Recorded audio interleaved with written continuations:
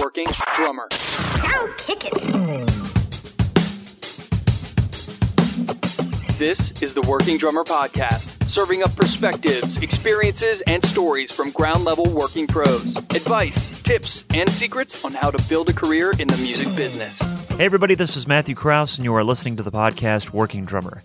Today my guest is Christian Pascal. Christian is a drummer, producer, engineer, and mixer originally from Atlanta, Georgia, now based in Nashville, Tennessee. With over 14 years of professional experience, Christian has shared the stage and studio with such artists as Maren Morris, Christian Bush, Kelsea Ballerini, Alicia Keys, Amos Lee and the Atlanta Symphony Orchestra, Chris Tomlin, and David Crowder, among many others. Today, Christian tours full-time with Maren Morris as her drummer and musical director. To find out more about this episode and all the episodes that we've done over the last 3 years, you can find us at workingdrummer.net. You can find us on Facebook, Twitter, and Instagram. You can subscribe to this podcast on iTunes, and while you're there, leave a rating and review. It really helps us grow. Hey everyone, we're doing a donation drive in the month of May here at Working Drummer Podcast. A donation on PayPal or Patreon will enter you to win some great stuff from our sponsors, including a crushed snare drum, a stick and accessory package from Vader, a set of drum heads of your choosing from Aquarian, a pair of in-ear monitors from Session Ace, the new book, Beyond the Beats, Rock and Roll's Greatest Drummers Speak by Jake Brown, or a Working Drummer Podcast t-shirt. Donating $10 or more on PayPal or $5 a month or more on Patreon will enter you to win one of these prizes. Winners will be chosen at random on June 1st. If you donate on Patreon, this promotion includes all of the existing incentives there. Visit workingdrummer.net and look for the PayPal and Patreon buttons along the right side of the homepage.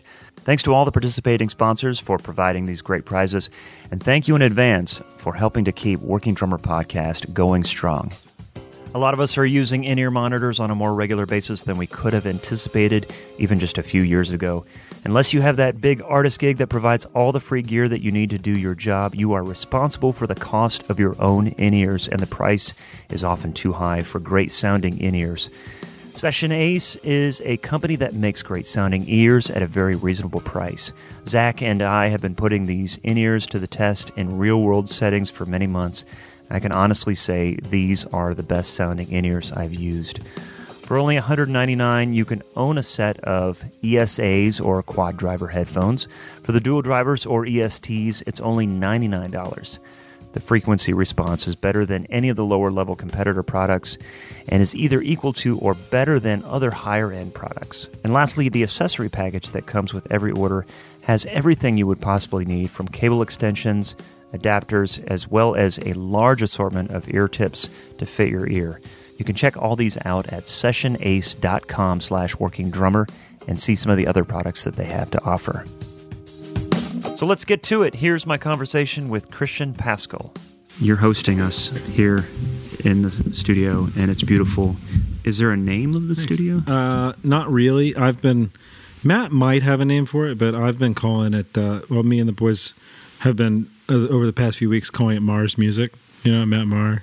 Okay. Like the store or whatever. But that's the best we got. Different spelling. Yeah, yeah, exactly. That's the most clever thing we've come up with. Yeah.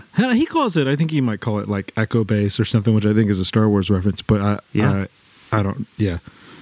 I like Echo Bass. Yeah. Lots of drums, lots of cool stuff. Man, I love it. It's got to be set up in such a way that you know you're going to be spending hours and hours there. Pretty much, yeah. And we've kind of got it all like, everything kind of stays set up more or less. I mean, you could obviously change it around if you wanted to, but, there's a mic set up to cut some vocals there. There's a mic set up there to cut some acoustic guitars. There's MIDI controller if you want to do that kind of thing. And then there's keyboard world over there with the organ, the piano. If you want to play that stuff, that's all patched, or obviously drums. And half the reason there's a million drum mics is because if you want to do something old school, I'll just swap that kit out. I'll put whatever up, the Rogers or Radio King or whatever. You know what I mean? And right. And then I'll still record all the mics, but we might dump everything but the kick out and the mono overhead, and instead of doing like the giant you know what I mean? I'll kick the compressors off on the room mics and it'll be more, you know what I mean? As opposed to removing the mics, it's not going to make a difference. They're already plugged in. Like, the thing's already there. Use it. You know what I mean? Or you could, I don't know, man. You could jack it up and make a loop with one of the one of the room mics or something. I don't know. But I kind of figure, like, in this day and age where, like, storage and track count isn't really much of a burden, like, record it, and then if you get rid of it, get rid of it. It's no big deal. But right. Or don't record it. But like, the point is, I guess in here, it's really quick to, like, we can be recording something really modern sounding right now, and then in 10 minutes be doing something completely different, you know? I want to, that makes me think of something, but I do want to take care of just a couple quick things. Yeah. Thanks to Richard Scott for connecting us. That was really cool of him. And there was another thing, and it'll come to me later. But you make me think about something that's unique to Nashville, or maybe not unique to Nashville, but is expediency in the way things are recorded and done. I remember what else. I remember the other bit of business. Shout out to 180 Drums. Yeah. They had you on part 1 and part 2. Mm-hmm. And shout out to those guys. A great interview. And I want to try and avoid being redundant. Sure. Without, but of course covering some of the obvious things.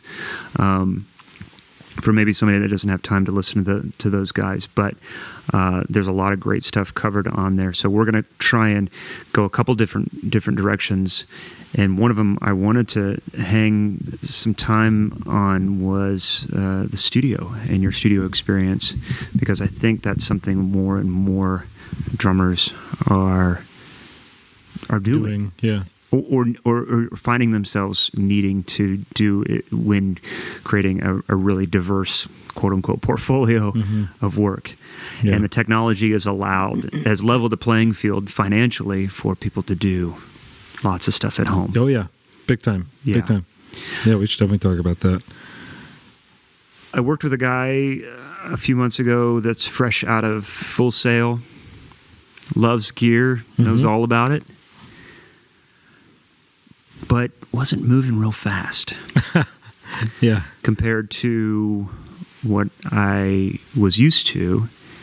And I kept thinking to myself, he's going to be in for a rude awakening when he gets in the real world. Nashville. And I don't know if that's typically a thing.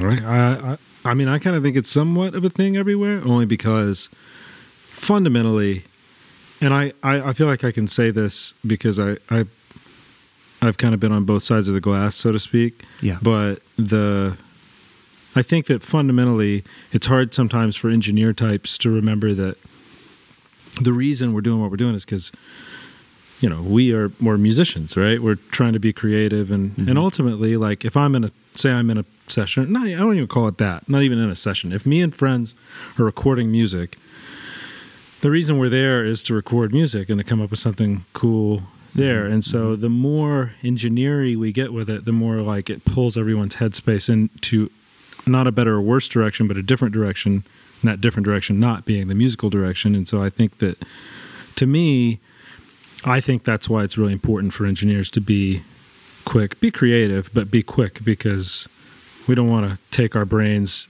into mathematics land or whatever, you know what I mean, into the science land that most musicians don't understand much of anyway. Right. You know what I mean? Right. Yeah, let's be honest. Like, it's the song and the vibe and the whole thing anyway. Like, you don't want something to be wildly wrong, but like sometimes when things are a little screwy, it's cool. I think, not perfect or whatever. I think that there's different producers that have a certain style.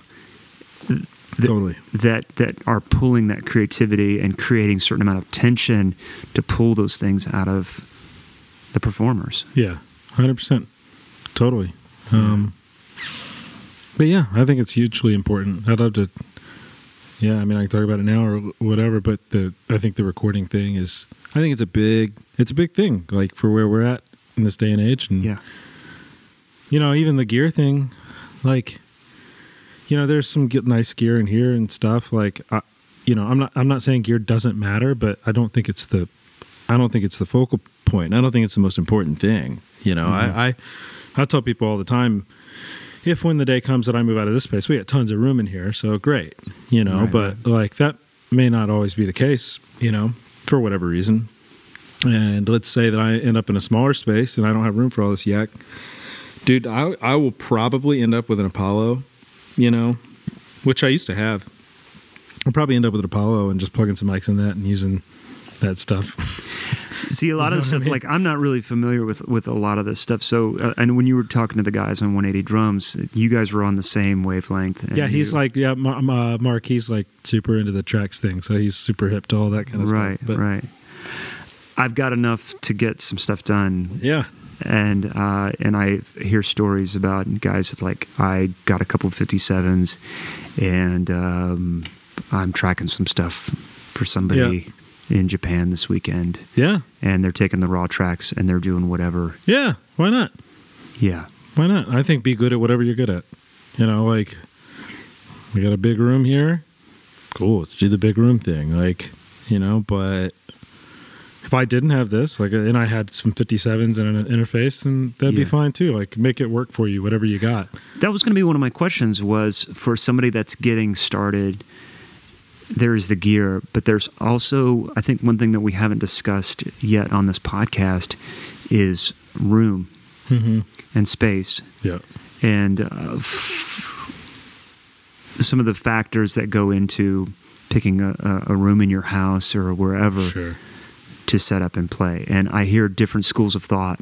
I have a small walk-in closet with enough room to set maybe 2 drum sets, but enough room for me to set up and practice. And I've reinforced it to soundproof it to the point where I can make as much noise as I want and not disturb my family, let alone my neighbors. They don't even know that I play drums. Yeah. And so that's great for me. Yeah. But that was done before I thought I would be tracking. You know, this was 9 years ago. And I wasn't even considering doing that. I was working in studios. And I'd ask engineers for advice about tracking at home, and they were always like, man, just come here. Yeah. Just bring, if you have a remote session, just come here. I'll do it. Buy me a 6-pack. Yeah. And it just always pushed me away from getting my act together. Yeah, sure. And now I feel like I'm paying for it. But I have other rooms in the house, and I have a square room that's got more space. But is that I don't know, man. I mean, it's everybody's situation is different, you know, and that's kind of why I say if I were in a smaller room, because, you know, who knows, man? It's like I might move to Japan tomorrow. You know what I mean? And not really, but I don't know. Shit, maybe. You said you wanted to move to Japan on April 23rd. Yeah. 28th. And when I do, like, I'm going to have to figure something out, you know, get one of those cool houses where it's like one room and the bed folds down and the drum kit. But I don't know, man. I just think you can make whatever you want work for you. If, like, you know. Do plugins make that the room realities?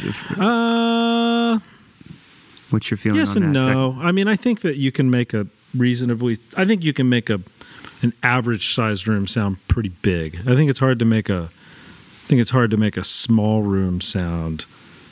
I think it's hard to make a very small room sound big. But having said that, especially right now, I think that those sounds are really hip with a lot of, I think it's a bit of a, I don't want to call it a trend because people have been doing tight drum sounds for years and years, but like, it is popular right now, you know, like, the record that comes to mind is like is the new Casey Musgraves record, and Ian, who I think, did Ian do a podcast with you, Fitchick? No. Oh, okay. Yeah. Well, Ian, you know, I think played all the drums on that. He produced it, and you know, they're super tight sounding drums. Like, honestly, I think the sound that he got on that record would be hard to get in here because there is so much space. It'd be hard to like make it small. Yeah. You know what I mean? Yeah. I think it's easy. So maybe that's a long way of saying I think it's easier to make a smaller room sound big than it is to make a big room sound small, just with compression and like, you know, placing mics far. Like, so you even see the room mics set up in here are really only, I don't know, 8 feet in front of the drum kit. Right. Something like that. It's not like they're way over here in the corner. Right. They could be, I guess, but nothing wrong with that either. So there's no right answer. There's just like different. I think there's just different. Yeah. I kind of feel that way about everything. I'm just that kind of guy. There's no right or wrong.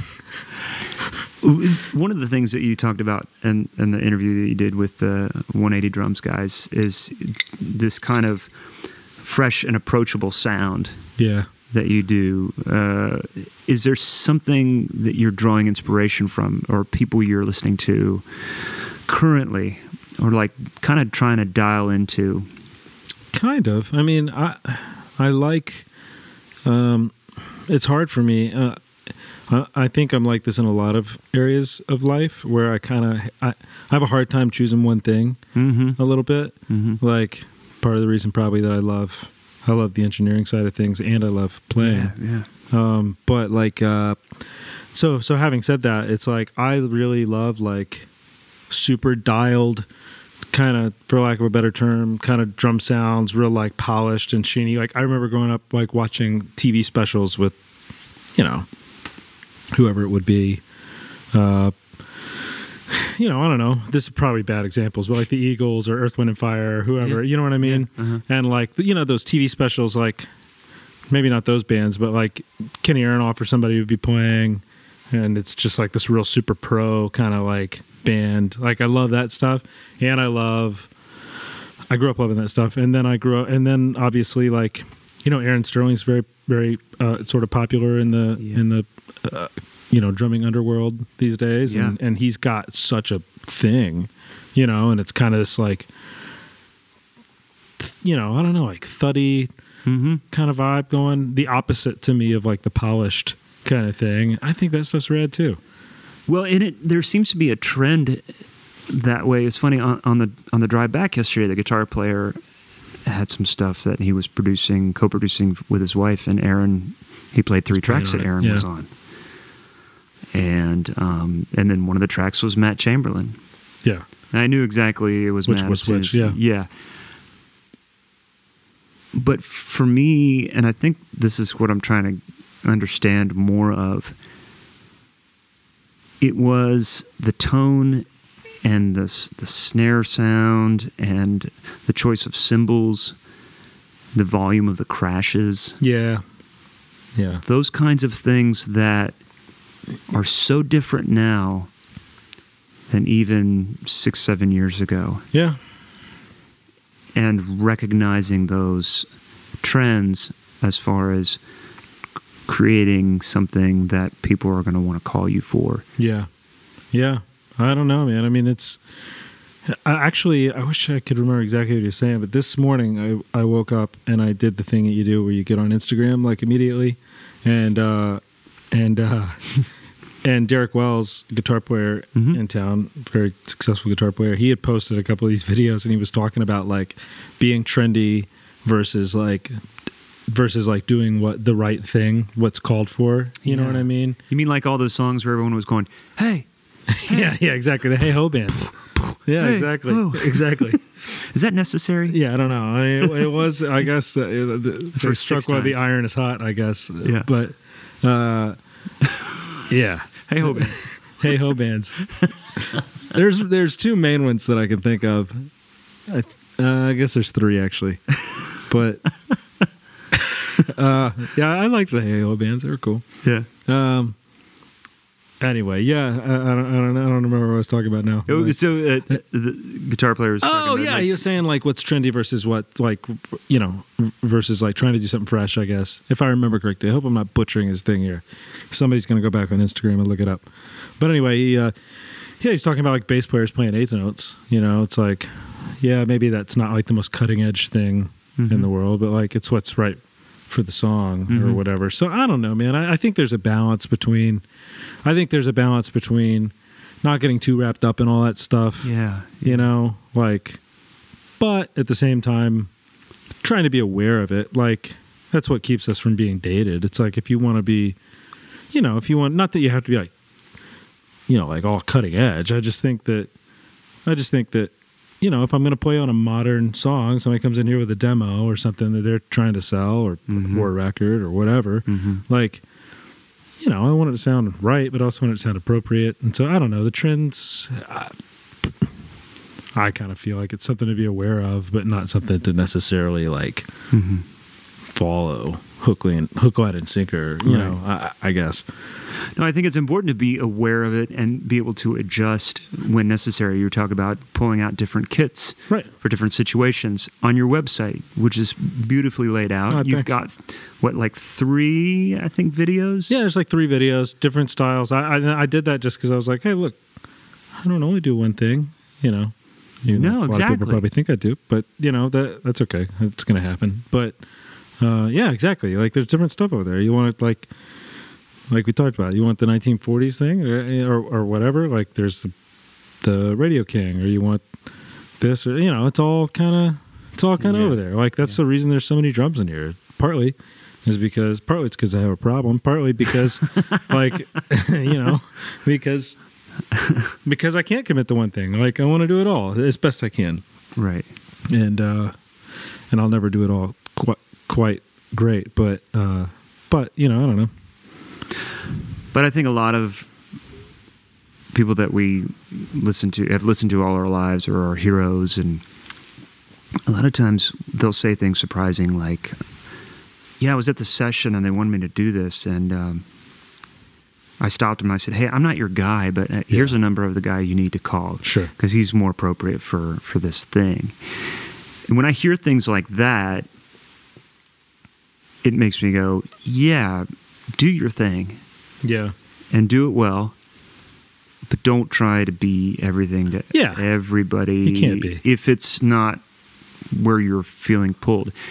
That being said, when I heard the tracks from Aaron and Matt, and I heard the tones, it made me so happy. It wasn't like, this is the snare sound, I need to figure that out. It was, I love that. I'm generally really happy with where sounds are right now. So I'm speaking personally. Yeah, I feel that way. I have friends in town that are diehard 90s country music fans. Love 90s country. Right. And the drum sounds. The drum sounds drive me nuts. I knew you were going to say that. Like the wound up snare drums and like that like gated reverb kind of thing, that like nonlinear reverb. It's like it's such a thing. It's hard for me to get past and listen to the songwriting and the singing and the stuff. So I mean, again, it's I've bought records because of the drum sounds, and I have not bought records because of the drum 90s sounds. country records were were some of them, I guess. Yeah. So, am I missing something? Yeah. No, I don't think so. Although I did, it's like a guilty pleasure of mine, I guess. Oh, it is. Okay, so you're not being sarcastic. You're like, no, I actually like it. Yeah. I mean, I'm not going to do it. Like, probably. Hell, I don't know. Maybe it's going to come back. I hope not, for your sake. I hope the 90s country thing, drum sounds don't come back. The gigs that I do a lot of I've played a lot of 90s country. Okay. Yeah, well, maybe that's why I'm not like burnt out on it, is because I haven't had to listen to a ton of it lately. Yeah. But, oh man, it's a thing. It is. But, you know, the cool thing about Speaking of Sounds that we're going for now is that I do think that they're pretty diverse in a lot of ways. Maybe more diverse than ever. And maybe it's because pop music's been around, obviously, longer than it's ever been. You know, it's like this really didn't... If you skip jazz, pop didn't start till, I guess, the 1950s, really. Mm-hmm, mm-hmm. And so this whole thing that we're doing is like an infant, you know, like, and we, compared to the 90s, if it started in the 50s, compared to the 90s, that was 40 years worth of music. And now we're 20 some odd years past that. Mm-hmm. And so we've got that much more. We've got another, I'm not so good at math, but like we got another 50% worth of like stuff to draw on than we had in the 90s. So maybe that's why I've got the leady and the like brand new drum and the whatever from the 90s, or you know what I mean? I don't know. I don't know if that makes any sense, but no, it does. I think I know what you're saying. I kind of feel the opposite though, because I feel like being a jazz fan, a lot of people would argue that kind of jazz died in the 70s. Like it ran its course. It had its peak in the 50s, late 40s to mid 60s. That was like its peak. Mm-hmm. And is there an arc with rock and roll? That's a good question, actually. I never thought about that. Have we now pop being a kind of almost a different thing, but have we exhausted? Damn, that's a really good point. I've never thought about that. Because I mean, there are trends in music throughout human history that you can point to that lasted for hundreds and hundreds of years, but I feel like with a style of music, especially in Western popular music, because that's what we're doing here, there's a structure that defines that style of music, and so there's only so many chords and only so many. You're not going to hear pop music using more than 2 of our many modes. Right.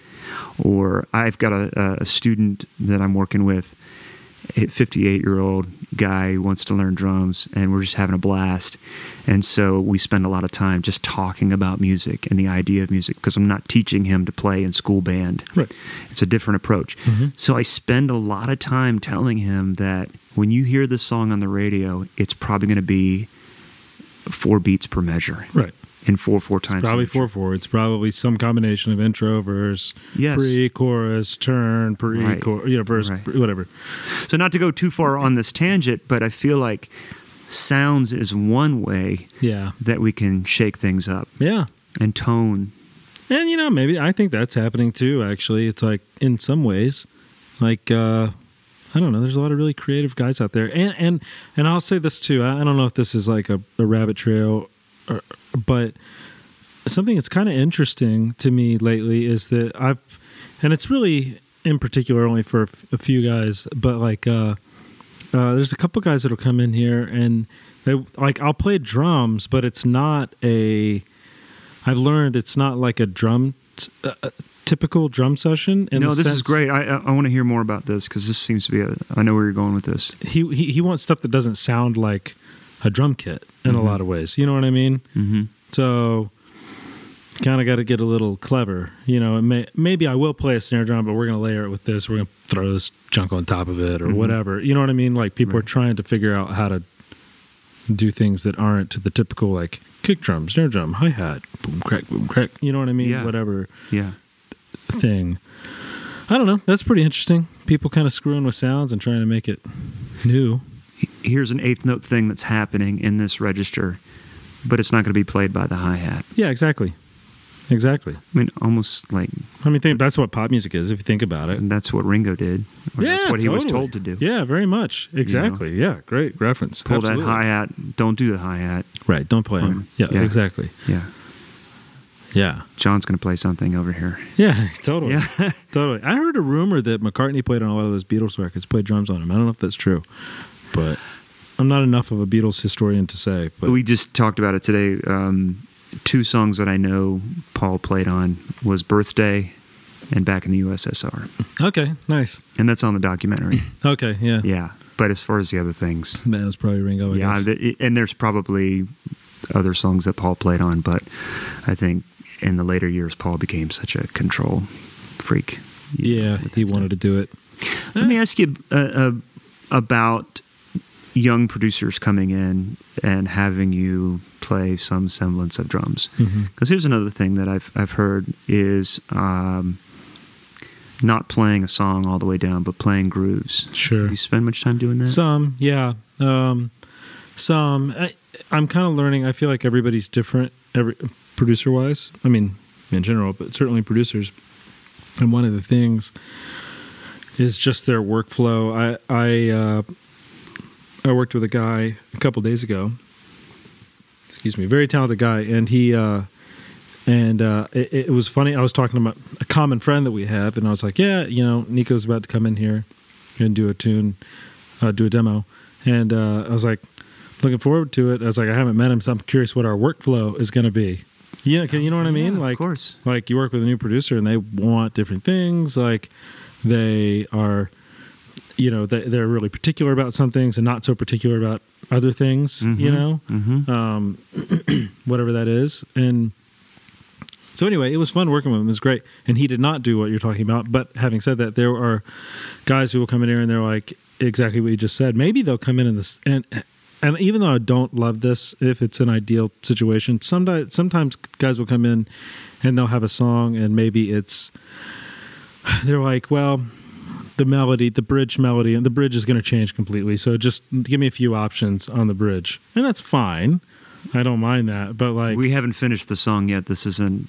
Yeah, exactly. I don't feel like sometimes producers are, I guess they're writing. They're in like the writing and the production. It's all sort of happening at the same time. Gotcha. So it's not like I'm getting to play on a completed song, and so in those situations, oftentimes what will happen is you end up trying some different things because obviously whatever the melody ends up being.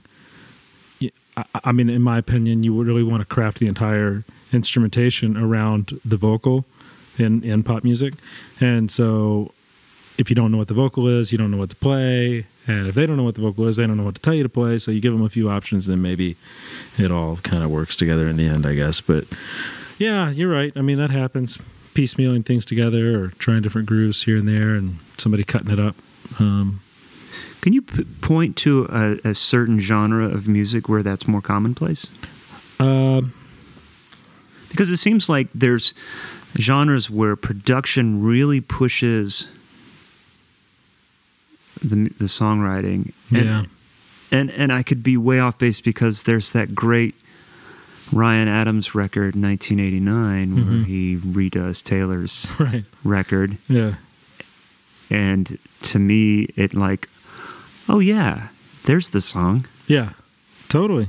I mean, in pop music, a lot of times songs are written with the track in mind, So there's a producer, he's maybe started a track, writer-producer. I don't feel like this is as common in Nashville, but yeah, friends in LA, this is their world. And so the writer-producer, is creating the track or maybe starting it. And then he's getting together. I got to write with so-and-so today. They come over, and he might play him 10 things that he's kind of working on or whatever. Or maybe not. Maybe they'll build it from scratch. But you're right.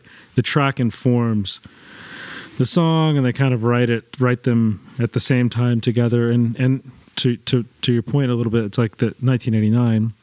I don't know how that record was made, but but in pop music, the production is as much an element of the song as the lyric is, you know what I mean? Yeah. But you're right. It's like when Ryan Adams did it, a lot of those are still great songs. And I think for the most part, you still got to have a great song. I mean, was Barbie World a great song? I don't know. I'll leave that up to you. Yeah. The hit from the band Aqua in the mid-late 90s, I guess. I'm just nodding my head. You can't see it.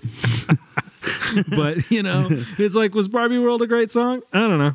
But so maybe it's not true that it still has to be a great song. But I think by and large, Barbie World, gonna look that up. Good. I think it probably does still need to be a good song. And I think the songs in 1989 were great songs to me. And I think that's why they worked in that. That's what I think as well. Yeah, because sometimes, again, it's me, my own, like, I can't get past certain sounds that I'm just not. But then... and some production highlights that song, the song itself, the lyric, much better than other production does. I think that. And I would actually even say that not all... having said that, I wouldn't say that all pop production does a disservice to the song. I think in some ways it can support it better than maybe a stripped-down thing. Yeah.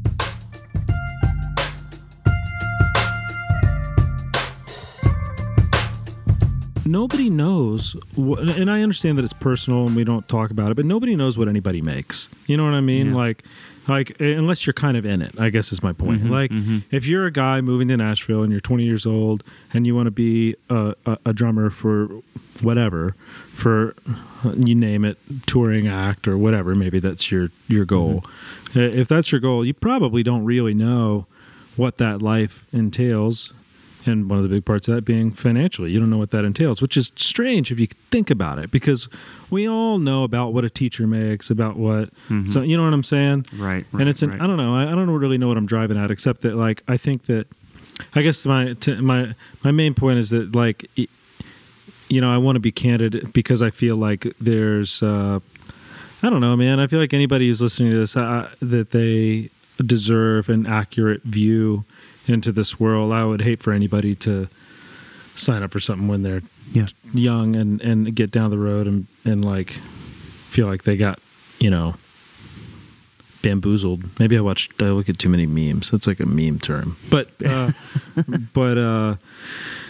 anyway, I don't know if that makes any sense. But yes, so back to the Maron thing with Crowder. Well, did you know what you were getting into? No, I didn't. But what was your motivation? Well, kind of.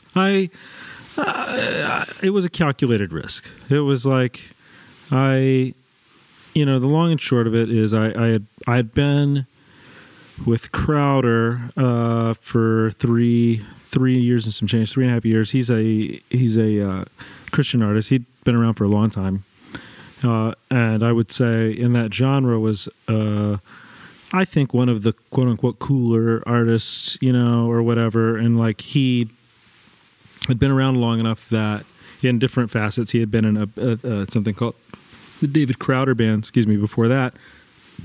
I'm drinking LaCroix. I'm like burping over here. I hope everybody's like sitting in their car disgusted by this whole thing. There's something wrong with my player. Yeah, exactly. I'm going to stop drinking that.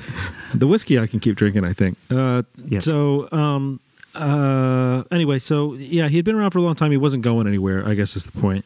And so you got this guy who's established, who's really great to, he was a friend, like really great to the people he was working with him.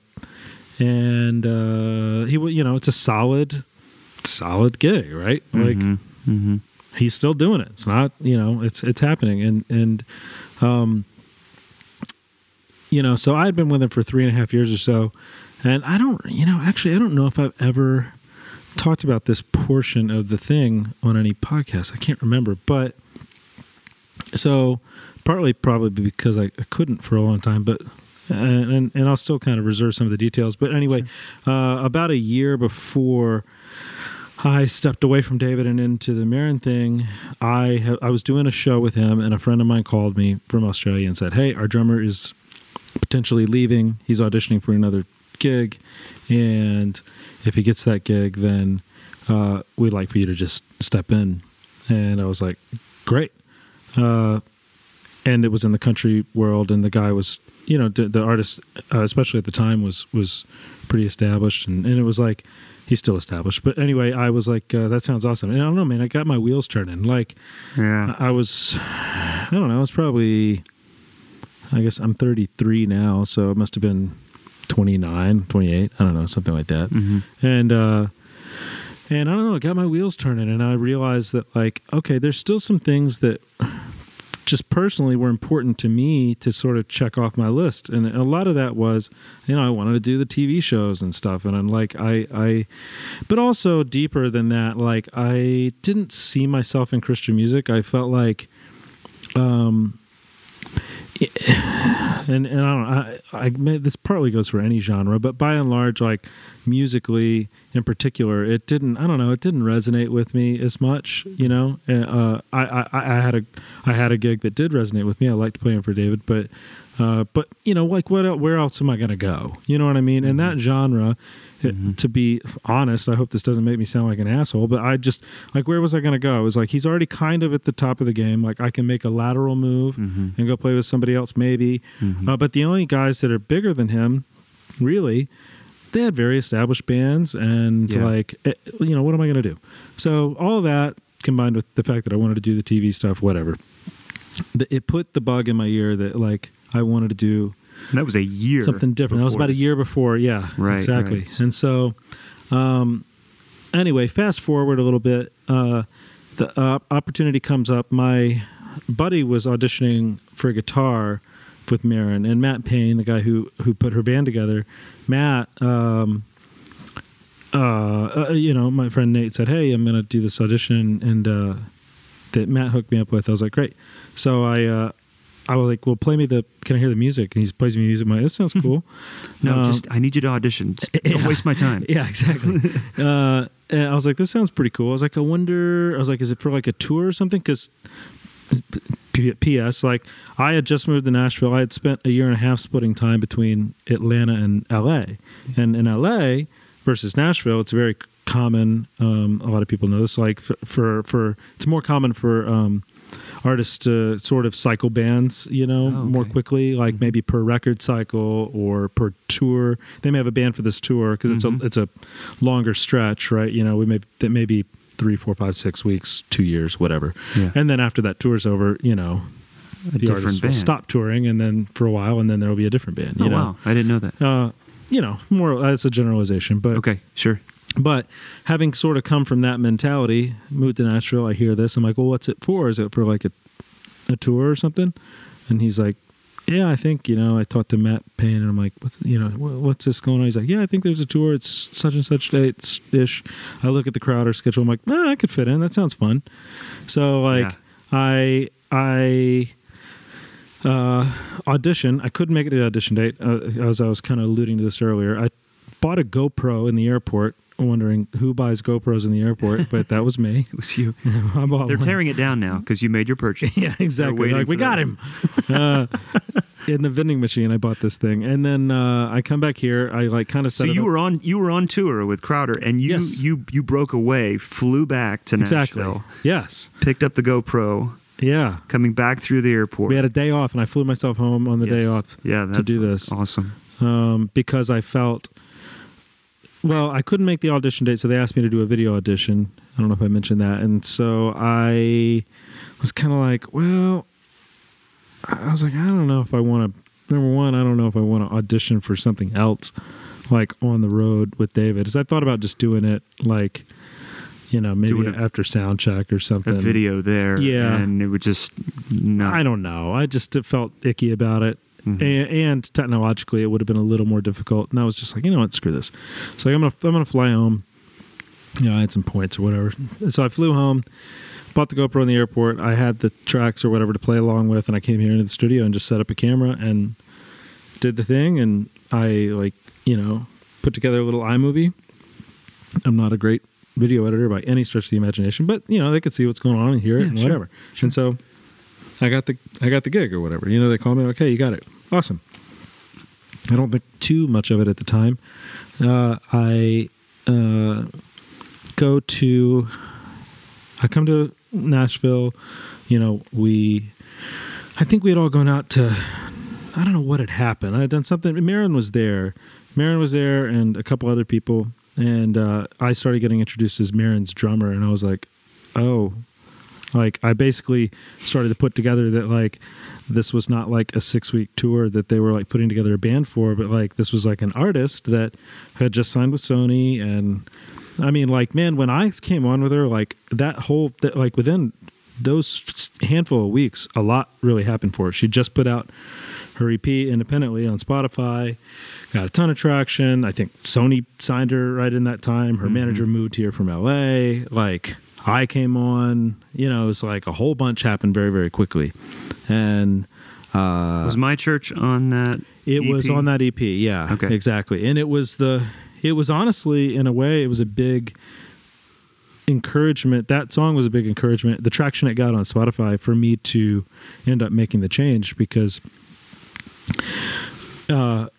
what it eventually came down to was, I'm going to have to make a decision here because there's conflicts coming up with David, and I'm not going to try and ride two horses with one ass here. Like, going back and forth is really hard in general with those two things, because they were starting to stay equally busy, And so I don't know. Yeah. So I talked to David and I said, hey, I've got some shows, I've been playing some things with this girl, this country artist, and she's got some conflicts, some shows coming up that are going to conflict with your schedule. And I was just kind of like, this is just something that I really want to chase down. And I don't know what that means for us. I don't, it's not like I want to quit. But just telling you, there's a few conflicts. It's not a ton.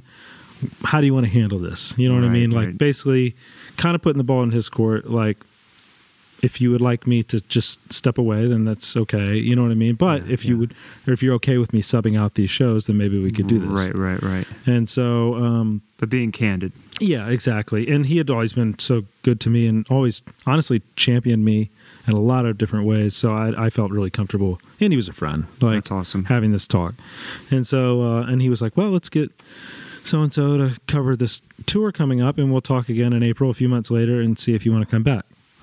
I'm like, that is not what I expected you to say, but awesome. Thank you. Mm-hmm. And, you know, and then I guess in a sense, the rest is history. But another small tidbit, I feel like I've been telling this story for an hour, but another small tidbit that when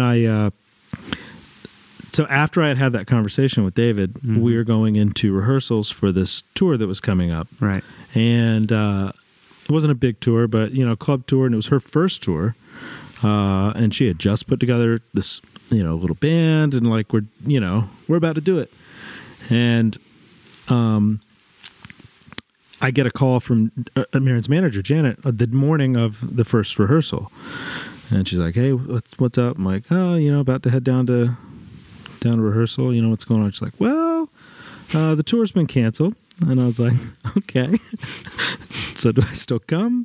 So I still go to rehearsal and we talk about it. And and in the back of my head, I'm going, oh shit, like, what have I done? I just and at this point you guys were being paid per show. We were being paid per show, yeah. And we were being paid about half as much as I had been making with David.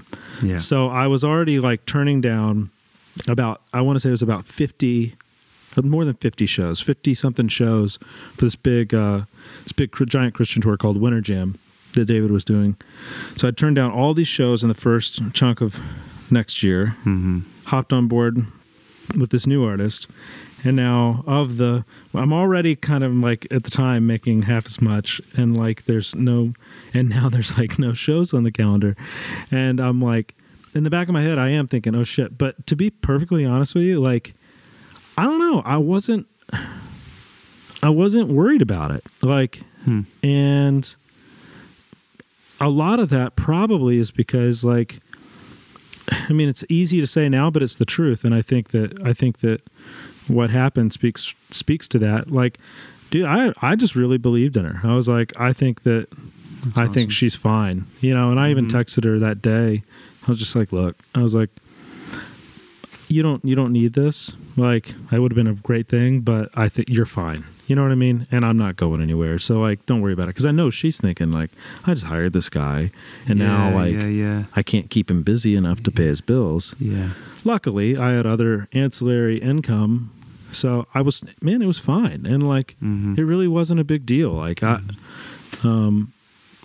there was that fleeting moment where I was like, okay, have I made the right decision? And then and then I was like, yeah, we're good. And so, things progressed very quickly for her.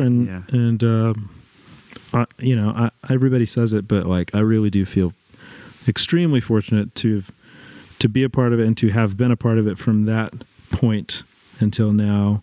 And it's really cool. Just to I don't know, kind of give her a little shout out. It's really cool the way that she just honors her people. So where do you go to find a treasure trove of information about vintage drums, custom drums, and legendary drummers? NotSoModernDrummer.com. Since 1988, Not So Modern Drummer is an institution dedicated to researching and documenting the history of modern drums, the art of drum building, and the legendary drummers who play them. The writers and contributors are some of the top vintage and custom drum experts from around the world. Not So Modern Drummer serves as an online gathering place and marketplace for the worldwide community of drummers who buy and sell, collect, preserve, and play these instruments. It also hosts drum-related events that are attended by drummers from all over the world.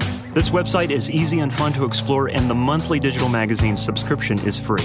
So check out NotSoModernDrummer.com. Did it feel weird going from a CCM artist to a country artist? Pop country, who's big hit single was My Church. Kind of. I mean, because the irony, I mean, yes and no. It didn't feel weird to me, but the irony of the situation is that My Church is like, it's really like the most it's like the most not Christian song. Yeah, right. Like, it's Right. like, it's about music being your church. You know what I mean? Like, Right. it's Yeah. like, it's like, I thought that's what it was. I've played the song many times before. oh yeah. And 80s Mercedes. There's 80s one girl, yeah. and I love those songs. Yeah. And you know what I love about My Church is you could just bust into it, and it's got something about it, the track, that's a Yeah. lot of fun to play. I love it. I mean, it's Yeah. basically the same beat the entire song, which is Yeah. fine. I got no gripes with that, man. I love No, but the just- hi-hat thing has to happen, and the kick drum has to be just the right There kind is of some swing. nuance. There is You're some- right. I'm so glad you mentioned that. Like Yeah. the kick drum swing, because dude, I will nerd out over. Yeah. I'll nerd out over nuance. It's way like more than- it's like a bassy swing. It's a really tight thing. Just because it's is. such a popular song that those of us that do gigs with people where we're covering lots of popular songs, we're covering music, you're going to hear songs being butchered Oh yeah, all over the map, and it's like, so what? It's a cover gig, whatever. But sometimes there's beauty in trying to recreate something that deserves to be, Totally. especially a track Dude. like that. So I'm nerding out a little bit. I on think that. it's what separates the men from the boys in terms of it. Basic for the most part. If you're not doing a recording session for a record, it's going to be a master. What we do, we're all in cover bands. I'm in a Maren Moore's cover band. Yeah, You know what I you're mean? saying. Like, Yeah. in a sense. Well, like, and I'm not making any apologies about that, but you're right, and I tell people that all the time. yeah, I mean, and that's not being like, I'm not trying to be like self-deprecating about it. I think it's awesome. I just think that my point is, I'm playing something that somebody else played on a record. You know what I mean? Mm-hmm. In particular, on this record, most of it, Aaron Sterling, and then Fred Eltringham, who we talked about earlier, and I think that's it. I'm not exactly sure. A couple of slouches for sure. Yeah, exactly. See, So, so you man, might- they had a you- couple of newcomers on the scene. Yeah. So, man, how did you make it sound so good after the crap that they put on? I just worked. I felt like I understood what they were going for, and so What they were trying to go for? yeah. But it's like paying attention to those nuances. It's like why did Aaron put that particular swing on the kick drum? It's like, I don't know. Maybe it's just the way maybe it's just what came out. You know what I mean? But paying attention to nuance when you're playing the song. Yeah. That's what makes, I called it a Maren Moore's cover band, but that is, those nuances are what make, hopefully, the way that we play the song, and her vocal, of course. Yeah. But like the way we play the song, hopefully better than the way whoever might put, you know what I mean? So in getting back to groove and stuff like that, one of the words that some friends of yours have used to describe your playing is that swagger. Oh, nice. And I know what they mean. I love that. And I want to find out kind of where that came from. Yeah. And if you could kind of say, well, do you know where that came from? Not really. But I will say this. I mean, and I would love to just be like, everybody just wants to be like, oh, just come so naturally or whatever. I would love to say like, I don't know what you're talking about or whatever, but I feel like one of the things I strive to do is, and it's that exact word. I use it to describe other drummers, honestly. Like, Yeah. Like to me, we were talking about Seth Roush.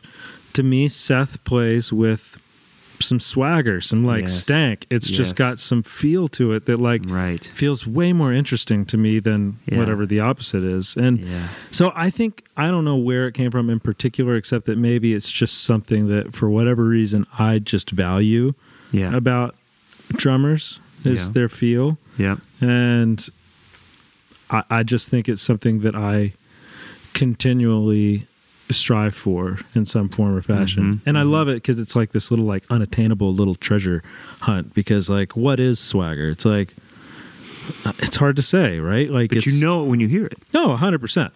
It's Yeah. like it's their swing, for lack of a better term. Like I think, like, and every drummer's got it, and we all do it a little differently. And I've kind of got, I guess, my thing. I can't really do anything other than my thing, and like Richard or Seth or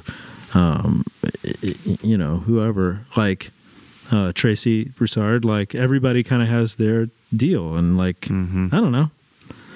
No, it's true. It's and just going back, just because just a couple hours ago, I was meeting with my student, and today was our day to just sit and listen, because he's still trying to find the feel. Like when he puts the radio on, I want him to understand. This is going back to the basics, folks, here. But here's a guy that used to play pro football that is trying something new in his life. That's really cool. So we're talking about 2 and 4. Yeah. We're talking about pocket. We're talking about some, without getting too crazy, but we're moving into this area now. I could not help, but I put on the song Swingin' off Tom Petty's record, Echo, with Steve Ferroni Cool playing. record. I love, one of my favorite Petty records. Yeah. Steve Ferroni playing eighth notes, 1 and 3 on the kick, 2 and 4 on the snare. I said, there's something about what he does. I said, let me explain to you what's going on here. Let me explain how simple that we've covered this before. You and I have talked about this. But the way he's doing it is like nobody else. Yeah. What is that? And Tom said, you're our guy, when they were going through drummers and finding a new drummer. The way Steve plays 1 and 3 on the kick and 2 and 4 on the snare with eighth notes is just so insanely beautiful. Mm-hmm. And I might have gone a little bit beyond where his headspace was at. But then we went into a CCR song, and I'm like, again, I'm sorry, but I can't help it. But it's here too. Yeah. That there's just the way that hi-hat... And very different. Like They're very CCR. different. But I mean, like the volume of the hi-hat is making this feel a certain way. And it's not straight, and it's not swung, it's not a shuffle, but there's something that's really deep down inside. And what I said was, this is what makes the difference. This is the difference between a good drummer and a great drummer. Yeah. Is you hear that. You can't write it on paper. A machine can't do it. Right. It has to. And I would say the truly great guys are able to manipulate that a little bit. You know what I mean? Like play swinging, and then play whatever CCR song, and hopefully make it feel both ways. You know what I mean? Well, and sometimes there's variables that force you to play a certain way. Say you're playing the same song, the same tempo, with the same click track or whatever, but there's a bass player Oh, man. new on the gig. Yeah. Dude, bass players, I think bass players make drummers. What way? In the sense that a bass player can make me feel in or out of the pocket, I think, in a lot of ways, based on where they're placing. I think, to me, bass feels best to me when it's happening slightly probably behind the kick drum. I don't know, maybe I'm getting too scientific about that, but like I just think that when a drummer and a bass player's pocket is landing in the same place, that feels awesome. You take the drummer playing in the exact same place, take a different bass player or move the bass part, a little ahead or a little behind, and I think it makes the groove feel different. Yeah. Totally. So there, for me, are bass players that I love playing with that play, have a certain feel to them that just seems to work with the way I play, I guess. And who's the player for Marin? Annie Clements. Annie's great. She's a pro. She's been around for a long time. She did Sugarland for 9 years or something. Yeah, I know it is. So she started with them when she was really young, I think. And then she did Amos Lee for 3 or 4 years, which is also very like groovy.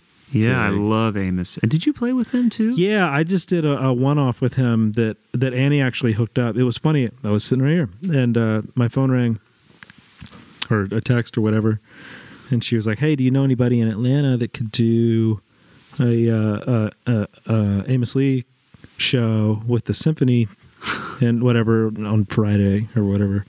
And I was like, and I was already planning on going to Atlanta. I was like, yeah, I'll do it. And I was like, I was like, I'm driving down anyway. Like, I'd love to do it if you think I'd be a good fit for it.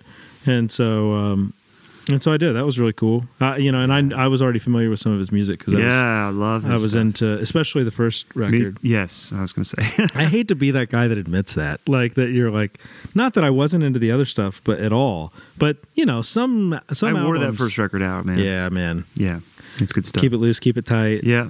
All that.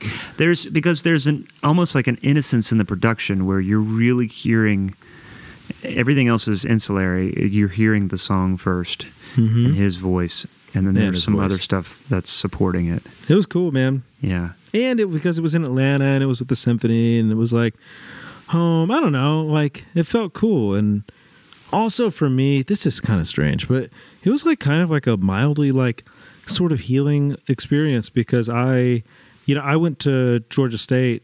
I didn't finish, but for a couple of years. And I was in the music program there, and like great program, but just not for me.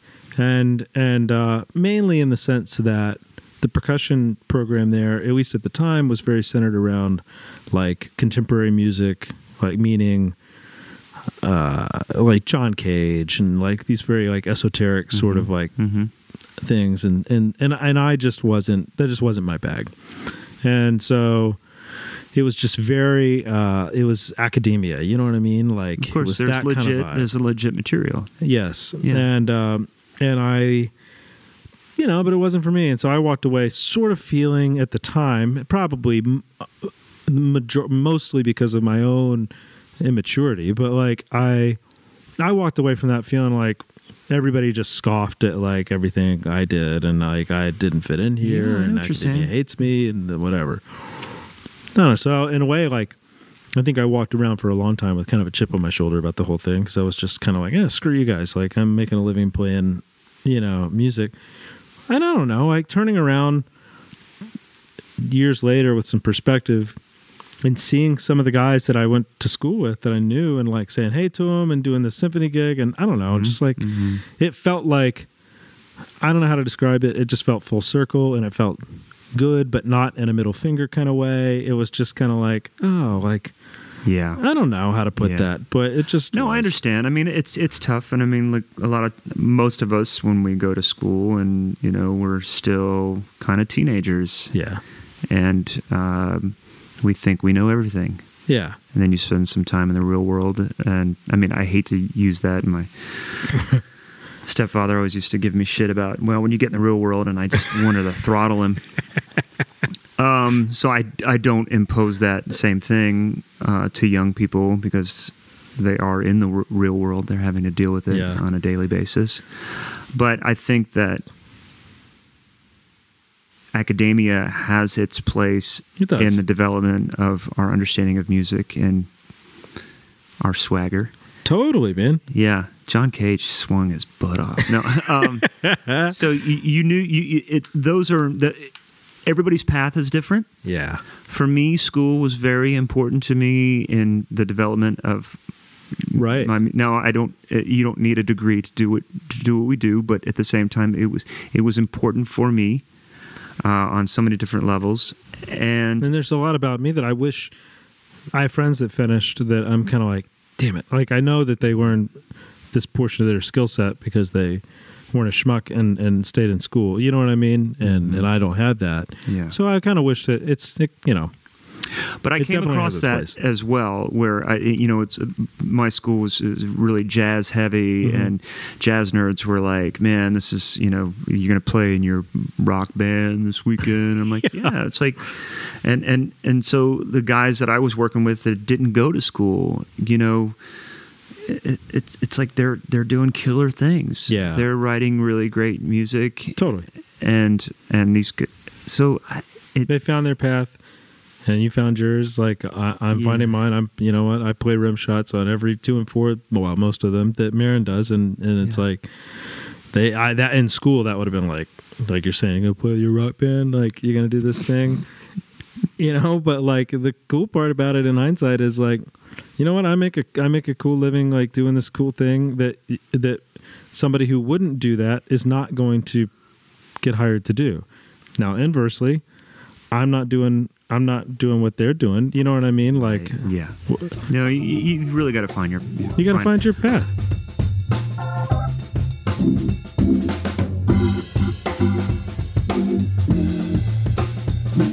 What drew you to drums in the first place? I was. If you say pots and pans, I will smack you. Oh no, I'm not gonna say pots and pans. That never really happened. I think I tried it one time, and I was like, "This sounds stupid." Let's cook some chicken. Yeah, exactly. That's not what these are for. No, I. When I was little itty bitty, I had some kind of toy drum set kind of thing. I mean, literally a toy, but I would play it, and it's funny in hindsight when I was 5 or whatever, like. And a lot of people, I think I'm not alone in this, but it was interesting how I tended to, I kind of figured out what a backbeat was, you know what I mean? Mm-hmm. And I kind of figured out phrasing, which if you think about it, it's kind of interesting. Like when you're a kid, like nobody's telling you this, but you kind of figure out, every fourth bar or whatever, I'm going to hit the cymbal. Like, you know what I mean? Right. Mm-hmm. And so I don't know. I kind of had that toy drum kit and did that thing. So I was intrigued by the drums. Well, then I was also intrigued by piano. So my mom got me piano lessons. A terrible piano player, but I did take piano lessons. And one of the funny things about piano lessons was that I never wanted to. I had this really, really great. Well, at least she was a sweet teacher. I don't know if she was great or not for this reason, but she would let me kind of play whatever I wanted to play. So like we'd pick popular songs or whatever. It wasn't all classical, I guess is my point. Yeah. And so, but the downside of that was I started to try and play by ear. And so I wasn't reading very well. And she obviously knew that because I'd come back in there and I wouldn't be playing what was on the page. I would be figuring it out.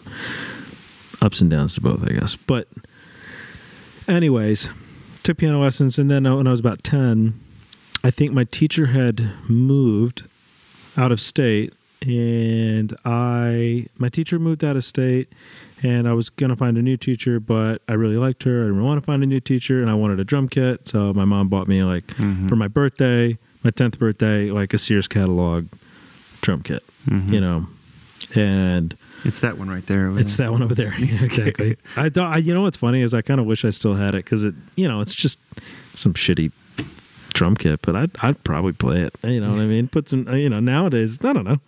I got crappier Give drums. the track to the client. What do you think of it? You like it? Oh man, I love it. It's great. Yeah. You know what I play? Yeah, exactly. A Sears. Yeah, exactly, dude. I mean, not to get cocky, but I'm pretty sure if I put some heads on there, had another snare drum and some good cymbals, I'm positive that we could make that thing sound rockin'. I know. Yeah, of course. We all do it. I digress. But so did that, and then in school, like the school band and that sort of thing. Did you have any private teachers? Not really. I didn't. The only private teachers that I ever had were when I was in high school. I was really into the marching band thing, and a guy moved to town that was he was a drumline instructor, but it just so happened that this guy had, I don't know how familiar you are with the drum corps world, but he was like, he had been teaching in it for 20-something years, still was actively teaching in it for the cadets and for Spirit, and taught, Blue Devils and Cavaliers and all these great drum corps lines. And so he happened to move to our town, Swanee, Georgia. I got in touch with him over email. He ends up coming and teaching at our high school. So I took private lessons with him, but that was all rudimental type stuff, for lack of a better term, drum corps stuff. Yeah.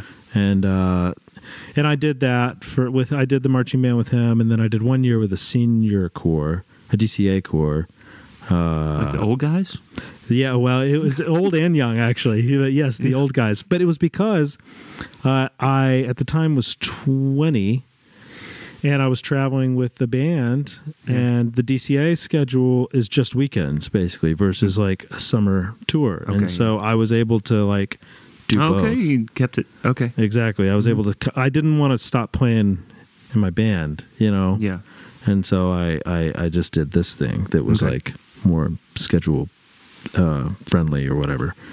But yeah, I mean, so I didn't really have any private lessons other than that thing, and I took a couple of jazz lessons when I was in Atlanta that I really intended to keep up, and unfortunately, like, I never felt like I had the time to practice enough to like make it worthwhile, you know. Jumping way ahead. Oh, Speaking please. of practice, though, when you have time off, Yeah, are you able to do anything? I like to. What do you do? Either it's kind of taken a million different. It's kind of gone a million different directions. Like, for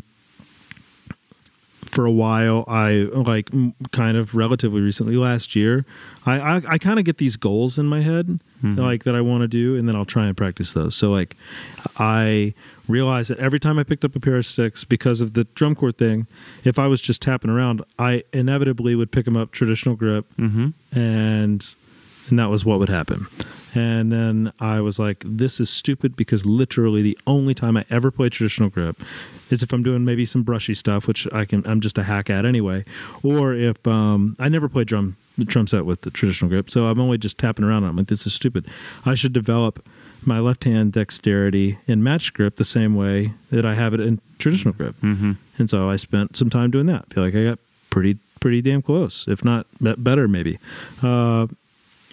So that, or like right now, something that I am trying to spend some time on, as silly as this sounds, is I really want to get some more skills in like kind of the gospel chops kind of department. And it's not because it is cool. It's not because I like want to go have like shed sessions with my buddies. It's because I feel like in my line of work, and you know, maybe even down the road with Marin, like that could be something that this gig calls more for, or even if not her, I think it just opens you up for more. Well, things. that comes to two things. There is a place in the show where you get to do a little bit of that, and I've mentioned this in recent months with recent episodes that I'm being called upon to do more soloing than I have in years. Really? And I thought, drum solos, like, we haven't done that since the 80s. Totally. And I would be a terrible soloist. Well, I am. But I'm finding but when you see people do it, the short of it is you are there to entertain. Sure. And so off the cuff or wherever, and somebody says, go. Right. You're like, I want to be able to do something, because not take this long solo, but if it's an 8-bar break, if it's 4 bars, whatever, be able to do something that's tasteful, doing something, and like because I think for years it was always like, it's about groove and pocket and making sure these drum fills go in and out and they're smooth and all this stuff and good time and good feel. And it's like, yeah, I'm not soloing anymore. I'm not playing jazz anymore. I'm not doing that. And then you go see a drummer that does that, like, oh, it's beautiful. That's his thing. That's cool, but it's not my thing. And it's like, you need to be ready to kind of do anything. You don't have to be... Yeah. Whoever. Yeah, with the double bass, crazy. But you can't choke either. Yeah. Well, it's something having said that I am terrible at solos, and I hope I never ever have to do one until I'm good at it, if I ever am. But like one thing, it's funny. Like I used to like kind of hate on drum solos. But the interesting thing I've learned, and maybe the whole world has been hip to this, and I just now learned it, but like, you know, I've learned that there's actually a lot of value in learning how to solo, even if you never do it. And I think that value is that you break down, you're able to break down whatever wall it is that is between your creativity and your hands. You know what I mean? So we're used to being calculated. We're figuring out what we're going to play, and then we're going to play it. Yes. Like, if we can break that wall down and be able to just flow, like, in time, with a groove, doing cool shit, like, that's something that I have a hard time with. You know what I mean? Like, but don't you think that you do that in the studio all the time? Yeah, I do. But it's not as like, I don't know if it's, Yes, I do, and It's within parameters and grooves and stuff like that. Yeah. And it is something that I've like tried to, even in the studio. Like I used to be super calculated. Like I'm going to play this kick pattern on the chorus and this and this. Still, sometimes that's the case, but a lot of times now I'm actually trying. It's be a little more through composed. Yeah, exactly. To use your 20th century. Yeah, exactly. Very good. Yeah. Because I hear that a lot on more modern tracks. It's like, oh, here's the kick. Oh, he just changed it. He just changed it. Yeah, exactly. Yeah, no, I know what you mean, and I think that's a really important point. And to give people a little bit of foresight into another episode coming up is I'm going to be talking to Billy Ward, and Billy talks about being able to just improvise and having escape routes. Yeah. Because I'm always just trying to keep things from falling apart. How am I going to get out of this? Yeah. He goes, and that's how I solo. And so I want to spend some time digging into and try not. I'm going to try really hard to not make it about me. Hey Billy, here's what I'm working on. Can you help me with this? Can you help me with that? But that's I love that idea. That's like breaking down that wall between just letting things flow and how you get there and not letting your head get in the way. And some players are really good at it. Yeah. I love it. I love it. I love it. That's one of the reasons I love jazz, man. It feels like that in a lot of ways, you know. There are figures maybe that we're going to hit, and there's a feel and there's the thing, but like... There's a couple songs that I play with these guys where it's like there's a drum break in this song every time. And I'd go home and I'd be like, maybe I can work something out. Yeah. And I know really, really great players, and they said, yeah, I worked on a solo and I figured out what I was going to do, and that's what I do every night. I'm like, oh, thanks. Like that was the go-ahead for me to do that. Mm-hmm. And then I get on the gig and the vibe isn't the same, and I try and do it, and it's like, it's just not right. It's like I need to be able to improvise depending on the energy in the room. Yeah. The people. It's not an arena gig. It's not that important. Give myself some leeway. The guys in the band trust me. Maybe here's an opportunity to do what you're talking about. Yeah. Let things flow. Yeah, do your thing. Let it happen. Maybe have a foundation. Like, I'm going to start with this every time. I'm going to leave a little wiggle room on the end. Well, I do think great solos on any instrument do have some kind of like, I don't know, they have some kind of storyline to them, right? Like maybe some kind of introduction and rising action, to borrow fourth grade literature terms. You know what I mean? Right. Yeah.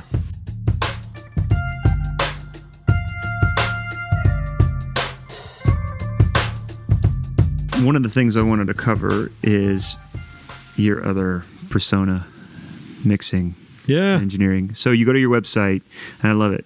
It's like a choose your own adventure. Yeah. Click here if you want to go to the drums. Yeah, exactly. Or dare you click on the mixing side. It's it's a hard thing for me to figure out how to navigate, I think, because I feel in many ways equal parts both. I want to, for lack of a better term, like market that or whatever. Like, I hate that. No, it's a skill set, but and people have to know that you do it, and exactly. it's they need it. Yeah. But I don't want to go under like a different moniker or like different name for mixing. Like I just, So anyway, yeah, like the way, it's a hard line for me to ride sometimes, but they are two different halves of me, as you said, and yeah.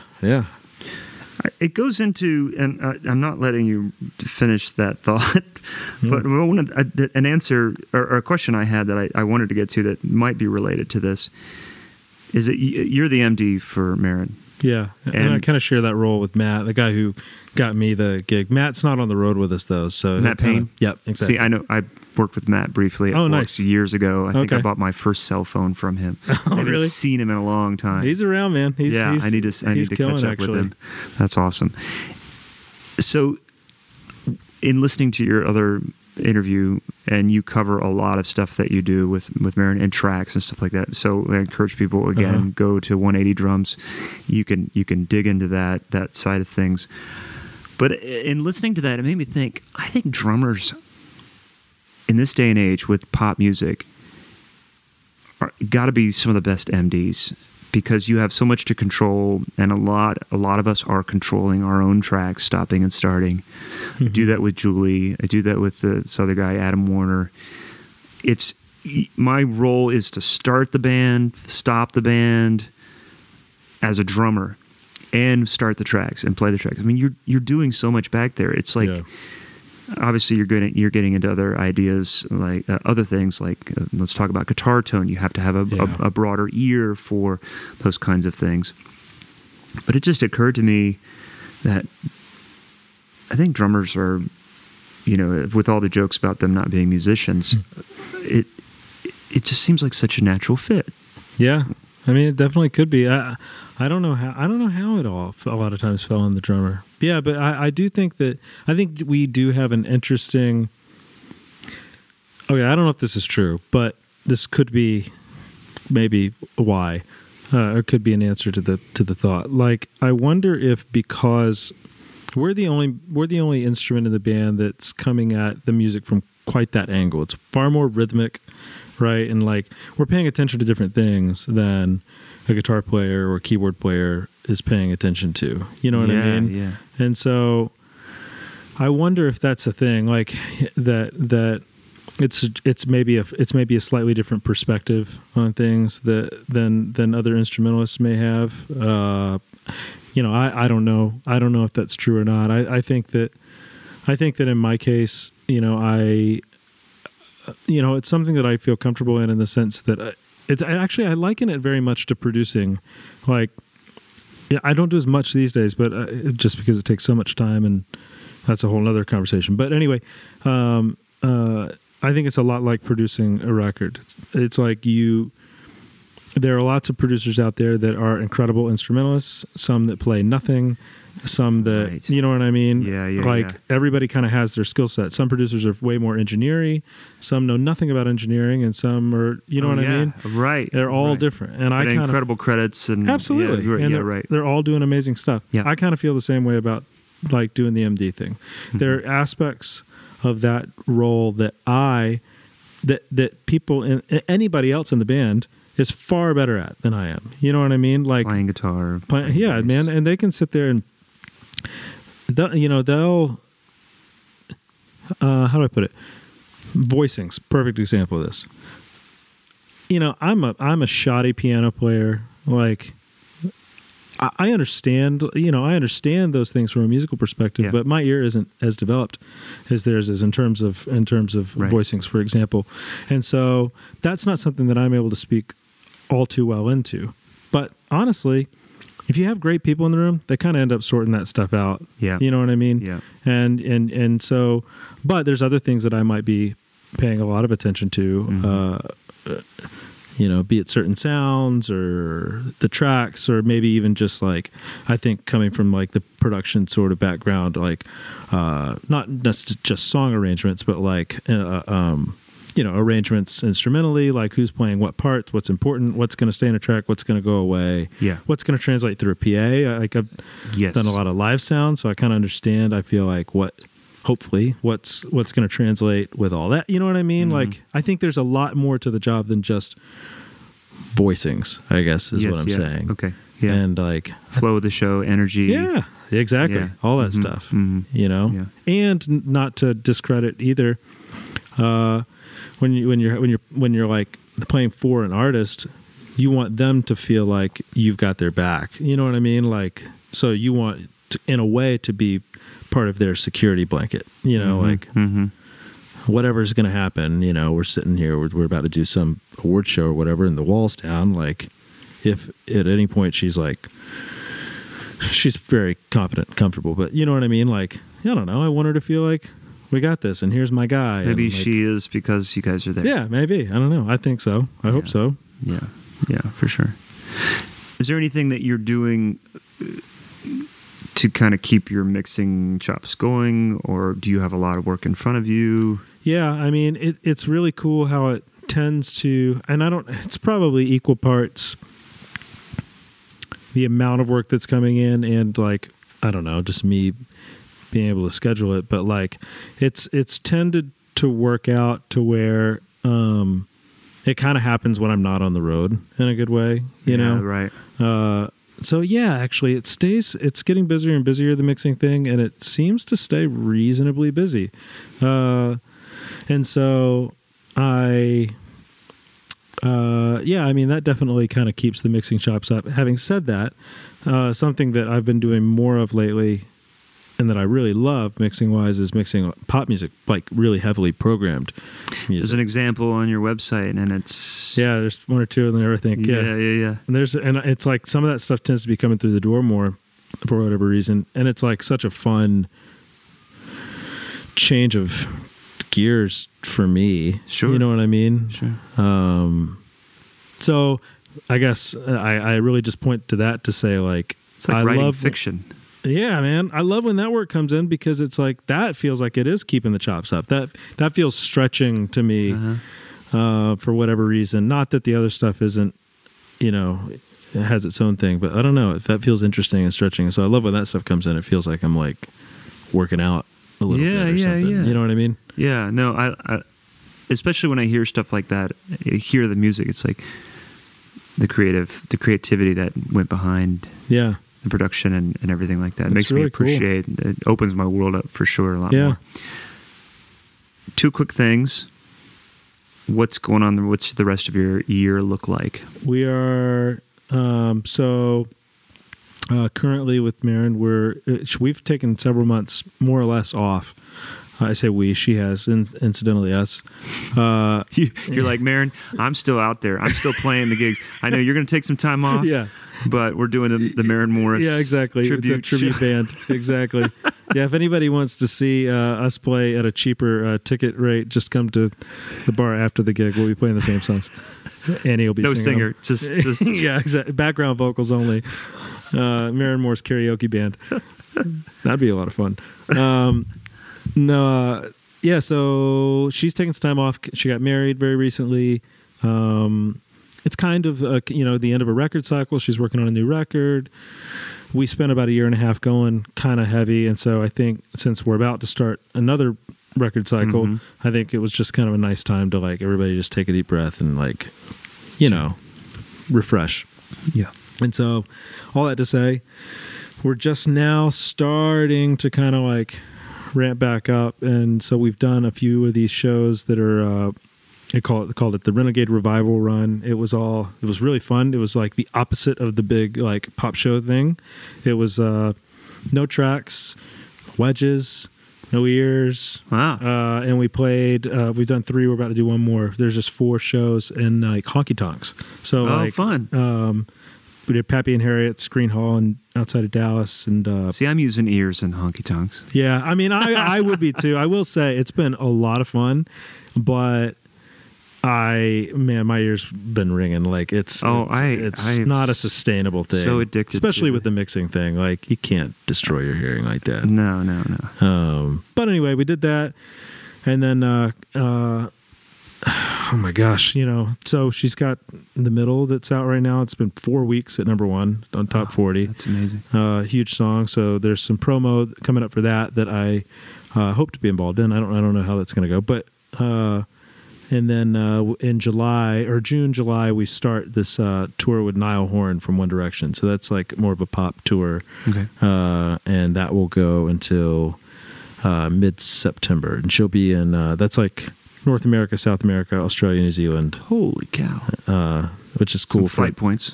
Yeah. And the majority of it's North America, but there's, in country, we don't get to do, we don't get to do South America, for example. No, that's, I mean? That's a new one. Or Mexico, like that's right. That's really cool. So we're. But Australia is starting to become a thing. Yeah, people are starting to go to Australia, like which is cool. I've been to Australia very briefly, but I've never played there. Okay. So there's a pop country scene there. Yeah.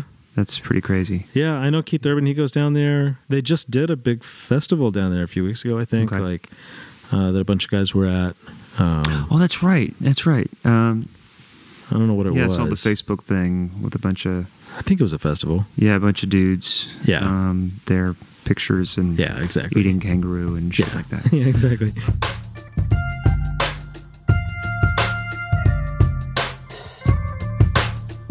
You said that early on you kind of took a calculated risk Yeah. in doing this. And I thought of something this morning, a question, which I'm glad I kind of pushed this back because it gave me a chance to think of some more things. But on the surface, it doesn't seem like your career has been like calculated.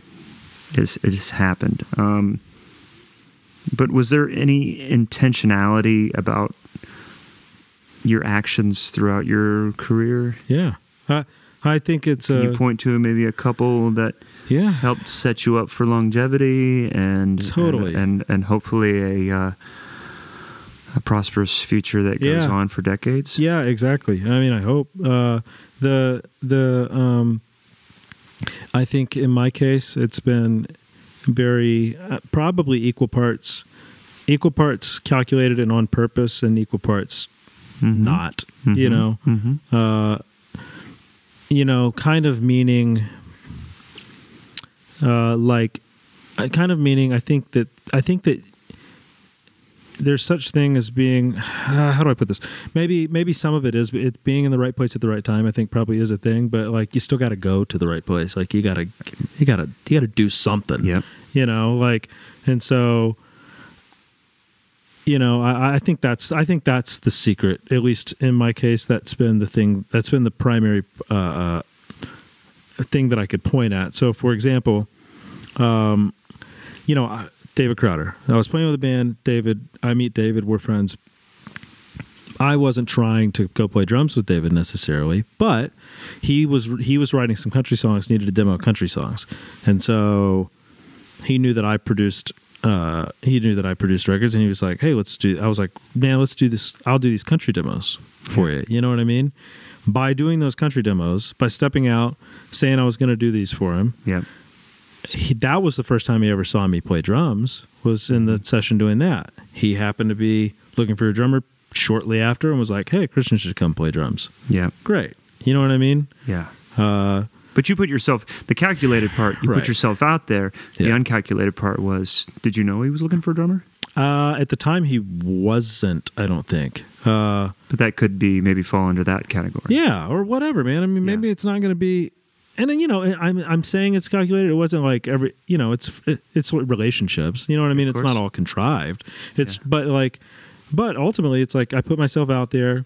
I did this thing for him, and maybe it's not David looking for a drummer, but maybe he likes the way I play, and somebody else is that he knows. Oh yeah, you know what I mean? That's how it works. It's how the whole thing It's how the whole thing turns. So, you know, I kind of feel like everything I've ever done, cool and not cool, was for that reason. It's just like you just put yourself out there, be who you are. You know, maybe somebody likes it and they call you. You know what I mean? Like, yeah. And I just try to like be as self-aware as I can be, and like I try to make I tried to plan for the future as best I can. You know, it's like that's an interesting place that I'm in right now. It's a whole nother rabbit hole, but like I'm 33 now, so not certainly not old by any stretch, but I'm not 24 anymore. Mm-hmm. And my point being that, you know, it's kind of like approaching the age at which, you know, I'm not married, but like family starts to get involved. You know what I mean? Yeah. And whatever, you know what I mean? Like whatever situations arise and life changes, that you're not able to take the same opportunities that you could take when you were in your early 20s. Oh, you know what totally. I mean? And so trying my best to like look at whatever that is going to look like for me 10 years down the road, and how can I shape my career to be okay 10 years down the road. You know what I mean? Yes. Because I may not be, the person I'm playing for in 10 years may not have the number one single at top 40 for 4 weeks. But at the time when you switched from Crowder to Marin, you took, and you knew you were going into less pay right out of the... Yeah, absolutely. Absolutely. You know, out of the gate. Mm-hmm. And I almost interjected and say, right, I don't think you were married. You didn't have, you know, all that. Exactly. So there was that flexibility. And 100%. I tell people all the time, it's like at a certain point in your life, you can take those risks. And I'm at a place in my life where I can't. It's much harder to take those. It is harder to take those risks. But but planning and having a certain amount of calculation with flexibility Right. is allowing you to. Dude, I mean, something that, I know we're kind of running up here, but like some of the best advice that I hope he's okay with me. I'm sure he is talking about this was Seth. I was talking to Seth the other day right. about this thing. Yeah. And he was saying that, I think Seth, he just turned 40. So he's got a few years on me, but and it's actually this perfect little gap because I feel like he's like equal parts like my buddy and my peer, and also like somebody that I am like, hey man, what's it look like down there? You know what I mean? Down the road. Yeah. And so anyway, but he was like, he's got like 23 kids too. Yeah, exactly. Yeah, exactly. And he was saying, they just try to live really modestly. And he's like, basically, and I agree with him. I'm not sure that human beings are really meant to properly retire, that we're all just going to stop doing anything and like live on a sailboat somewhere.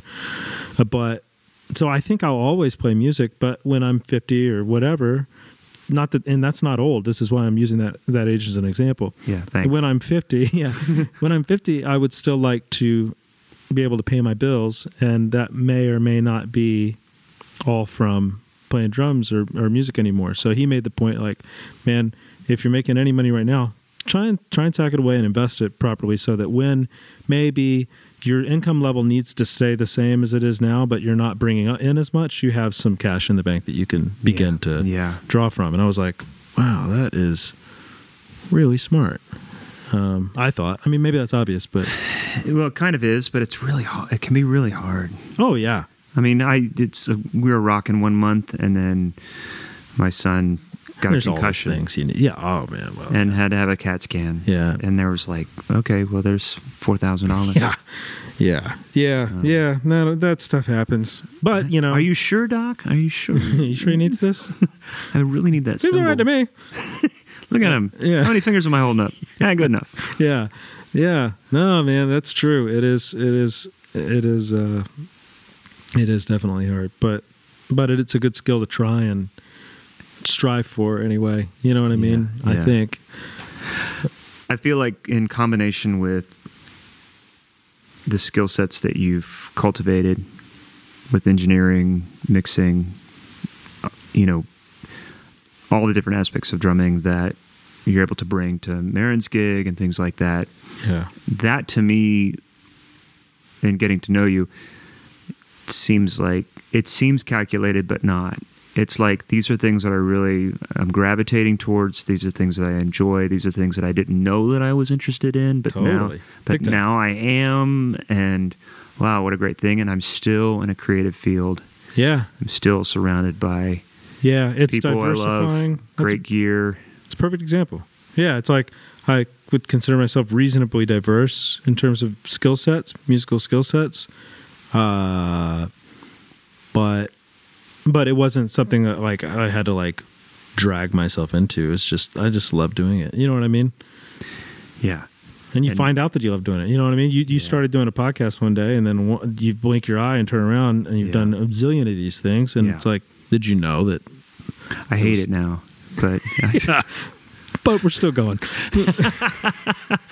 No, well, exactly. And after doing a couple, somebody said, "Dude, you're good at this." Absolutely. And I was like, "How do I make this better?" And it's been, I mean, it's not a career, it's not a way to make a living, but it's an extension. I've said this in the recent months. It's an extension of my career, but. One thing that we all hopefully share in common is the desire to learn and to grow. And this is a way that I enjoy learning and growing, and it's a way for me to connect to the community and be social, because I'm like you, I'm a homebody, and I have 2 kids, so I don't go out. Mm-hmm. This is me going out. Yeah. And honestly, this is better than going out, man. Like I think, in terms of meeting people and connecting. And I think when you touched on it, but like I'll totally second the idea of like, I think that that podcasts, like this one, like when there's several that I really like, and that, man, I think they're like invaluable. I wish I had these. Oh my! I wish I had them when I was growing up. seriously, it's like I'm here talking to you, and I've done 180 like a couple times, and like, so I guess in a way, like I'm a piece of creating them, but I listen to them too. You are a big part of creating them. Man. So I'm plagiarizing your story. No, it's great. Yeah, you're creating content for me, man. Oh, great. I appreciate it. I appreciate it so much. And again, I'm going to try and get a few pictures of this place so we can show people. But man, I appreciate it. Of course. Thank you so much. Yeah, thank you. So there's my conversation with Christian Pascal. Again, thanks to Richard Scott for making the connection. As you've heard us mention a couple times with that interview, that Christian has been on 180 Drums.